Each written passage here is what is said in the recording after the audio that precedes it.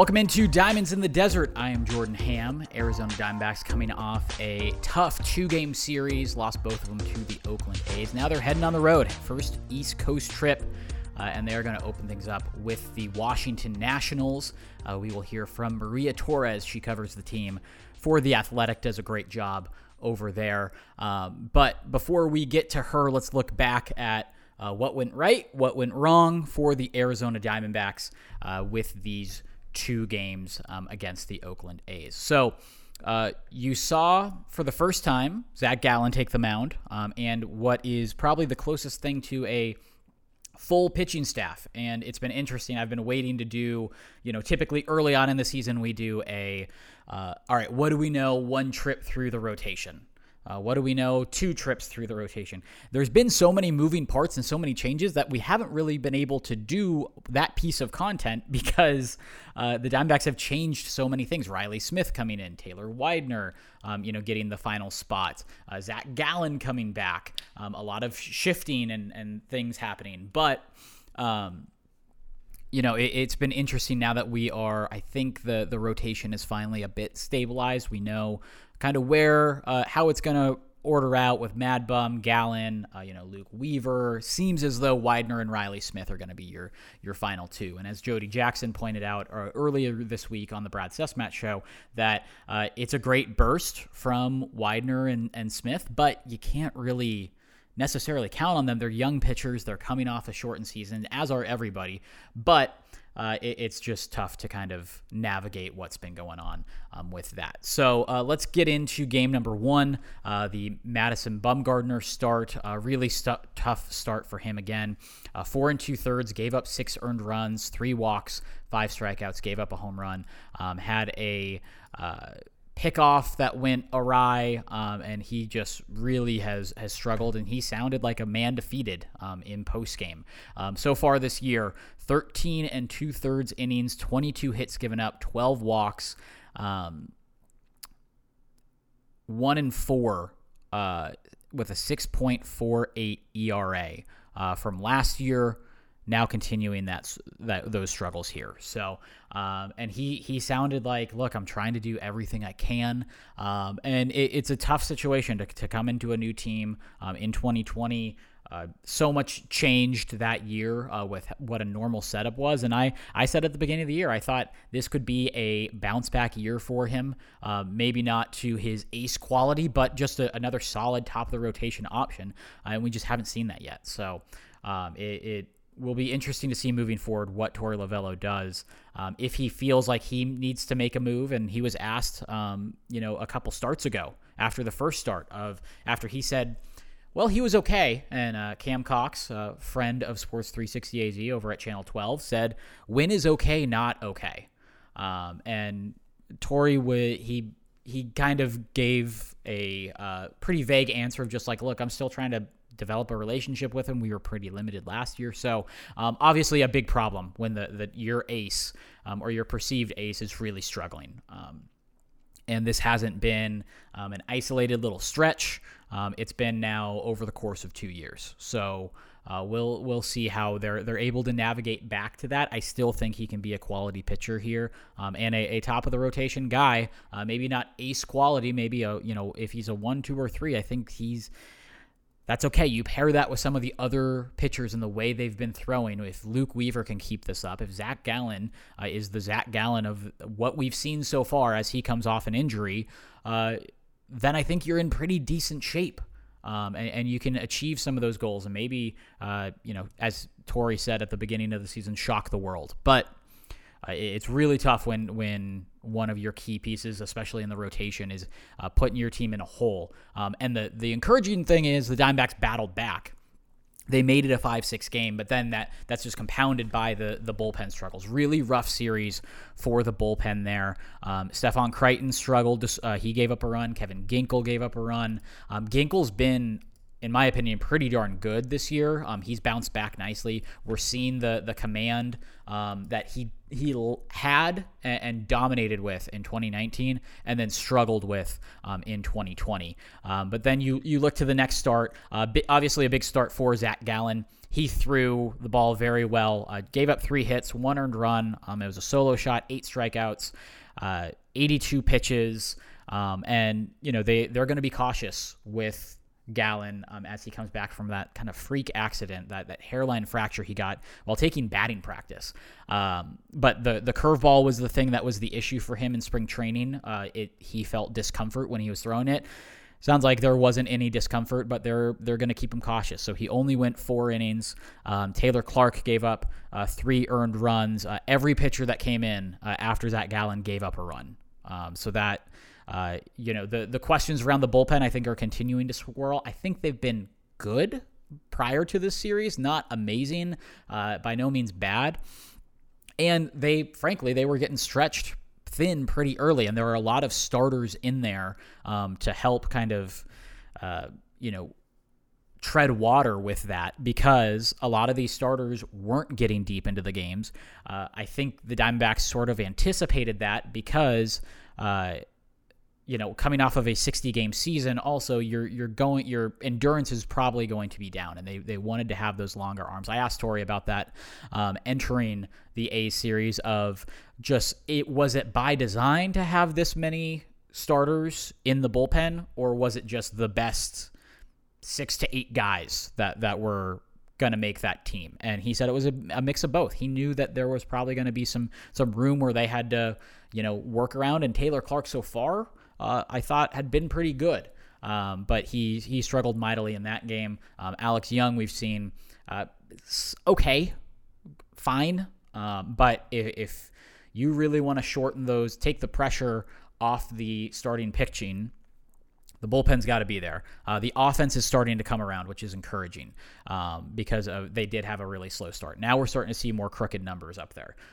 So that's promising for the Diamondbacks. But if 2/3 of your rotation right now is struggling, or 2/5, so 40%, as they are with Madison Bumgarner and Merrill Kelly is struggling right now. You finally have Gallen back. He was solid, but he's going to take a little bit of time to be, all right, he's going to go 6-7 innings. And again, 2 young pitchers that are pitching well for you right now, but there are going to be ups and downs in any season, especially a young season. So the depth is going to be something that we're going to have to look out for moving forward. But now we look ahead. Diamondbacks, after an off day, go to the East Coast, and they'll kick things off against the Washington Nationals, who have also struggled. 3-6 on the year. Their first 4 games were postponed, and they had to work around a lot of things due to COVID, and it kind of just snapped us back into reality with that, and it took some time to get some of those key players back. So I think the Nats are a better team than their 3-6 record show. Obviously, so early, but they were able to get some key guys back in the lineup. And you have 2 former Diamondbacks, Max Scherzer and Pat Corbin, going up against the D-backs this weekend. So a lot of storylines to look at here, and we are joined by Maria Torres of The Athletic. She does a great job covering the team. She's covered multiple teams here over the years and done a phenomenal job. So she's going to help us preview the series between the Diamondbacks and the Nationals.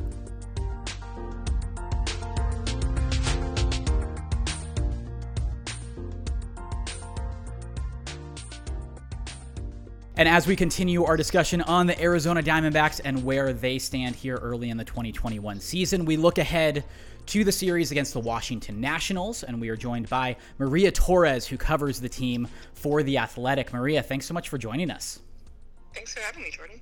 So early on in the season, the Nats, the Mets, their series gets canceled due to COVID restrictions. The Nats also missed their first game against the Braves. Going through the 2020 season, when you heard that news early on in the 2021 season, was it almost like for you, all right, here we go again? Sure was, especially because the Nationals made it through spring training without any COVID-related issues. I mean, they even had a pitcher leave camp and for a surgery and come back, and nothing went wrong then.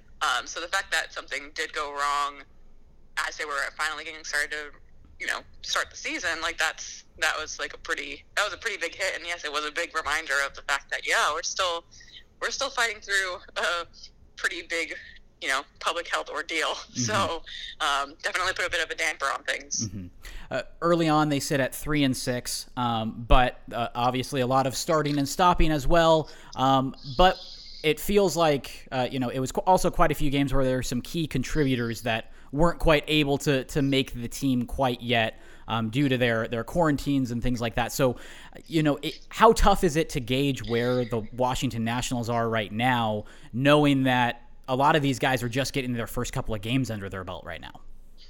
Yeah, I think you could just kind of hit the nail on the head. I mean, then the team didn't perform as it was expected to perform the first week because there were so many guys out. I mean, they started the season with like 3 replacement players in the lineup.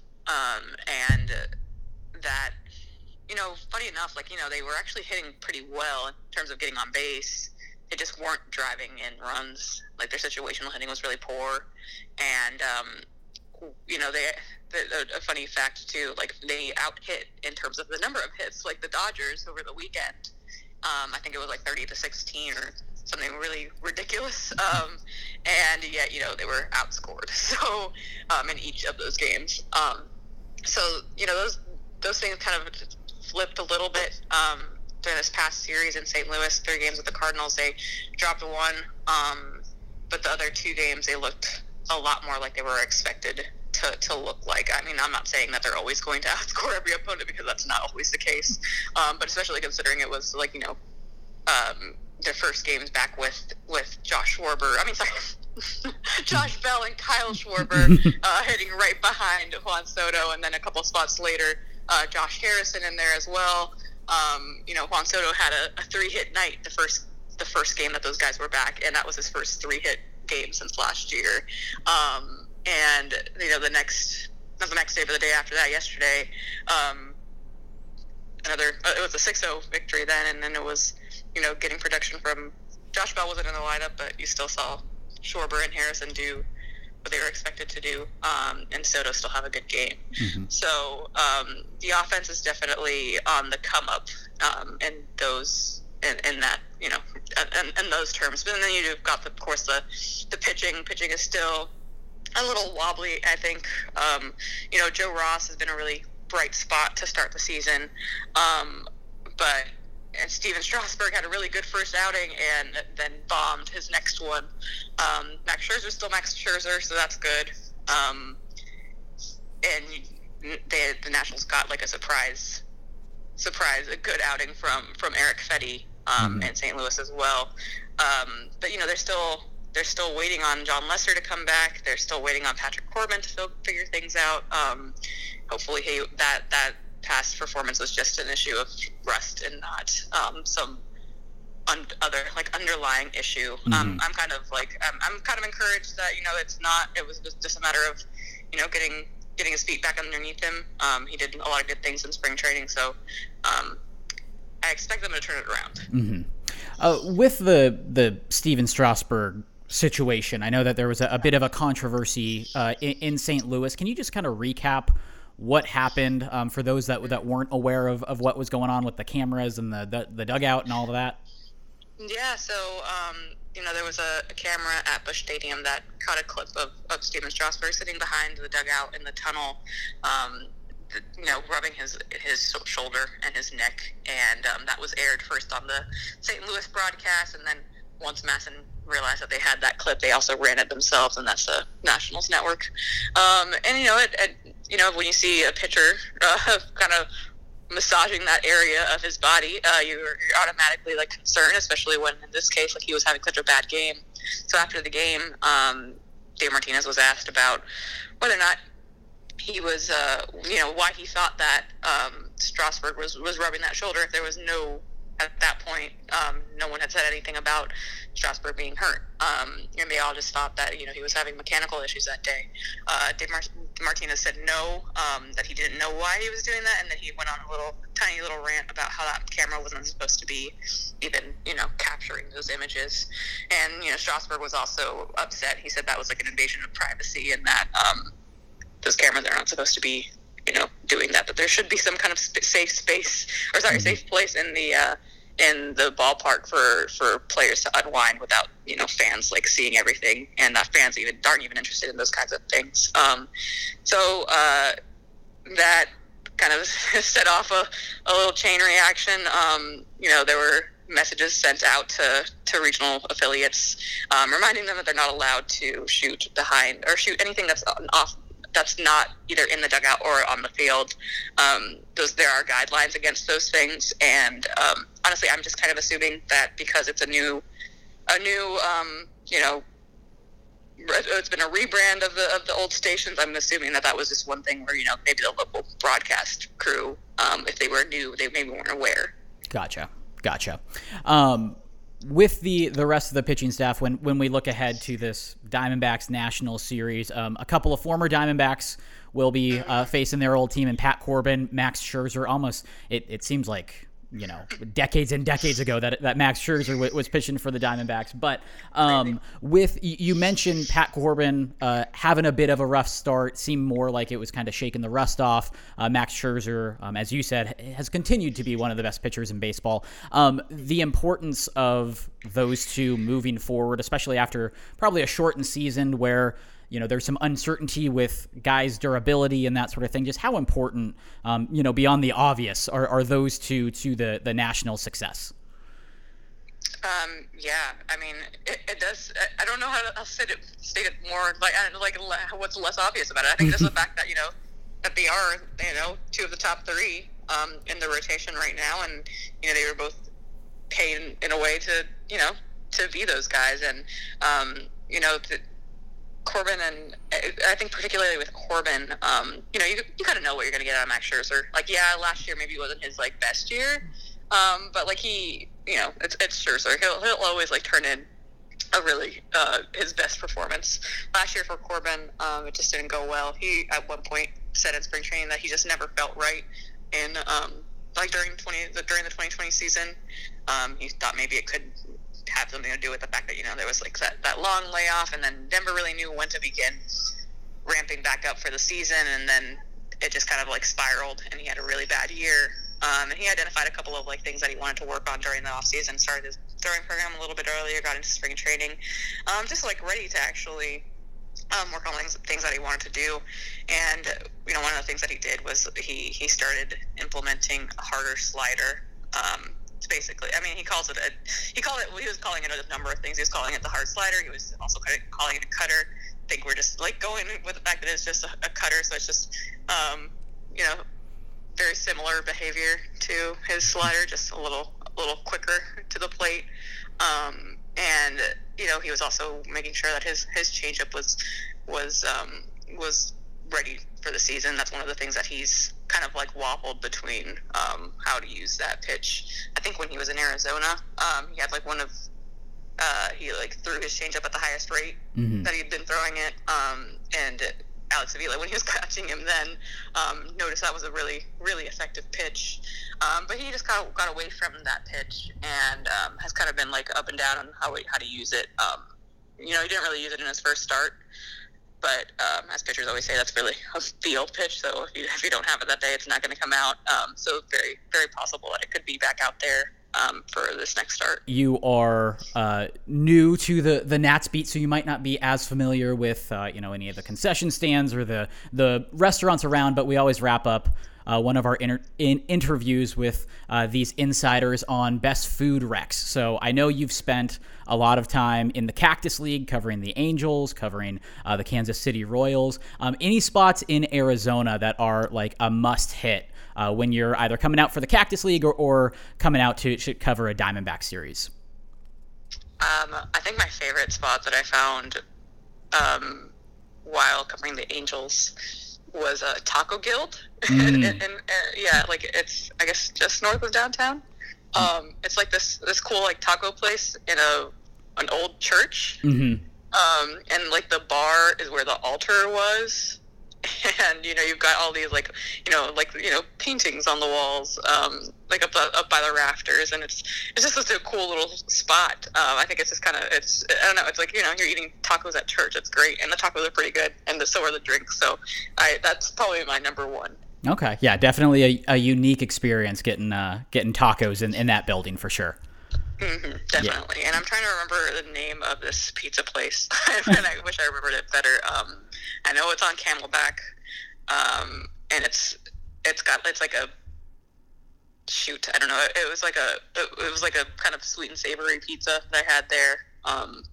But unfortunately, I cannot remember the name off the top of my head. No worry. Yeah, there's actually it's Parlor. I think it's Parlor Pizzeria. Yep. Yeah, I think it's Parlor. I love Parlor. Okay, yeah, definitely some good spots there. Well, Maria, thank you so much for joining us. Certainly, I think two teams that are still trying to figure it out a little bit should be an interesting 4-game series between the Nats and the Diamondbacks. Definitely. Thank you for having me on, Jordan.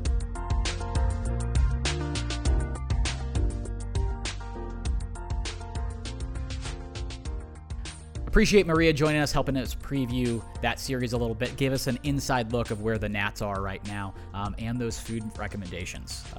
Two really good restaurants here in Phoenix. We are not short on great food options here in the state. So excited to jump back with her maybe a little bit later in the year when she's able to get out to the stadium a little bit more and get kind of the lay of the land. I know it's been very limited for us media on kind of what's open, who's able to come in and out, that sort of thing. So she is certainly not the only one that I've heard where it's like, yeah, I'm not too sure. So, but glad she could give some recs there. And I think we're going to make like a master list because if aside, obviously baseball writers are huge baseball fans, they're also huge food fans. So they usually know where to go and what to eat. So I'm probably going to make a master spreadsheet or something that we can share around. So, but appreciate her jumping on.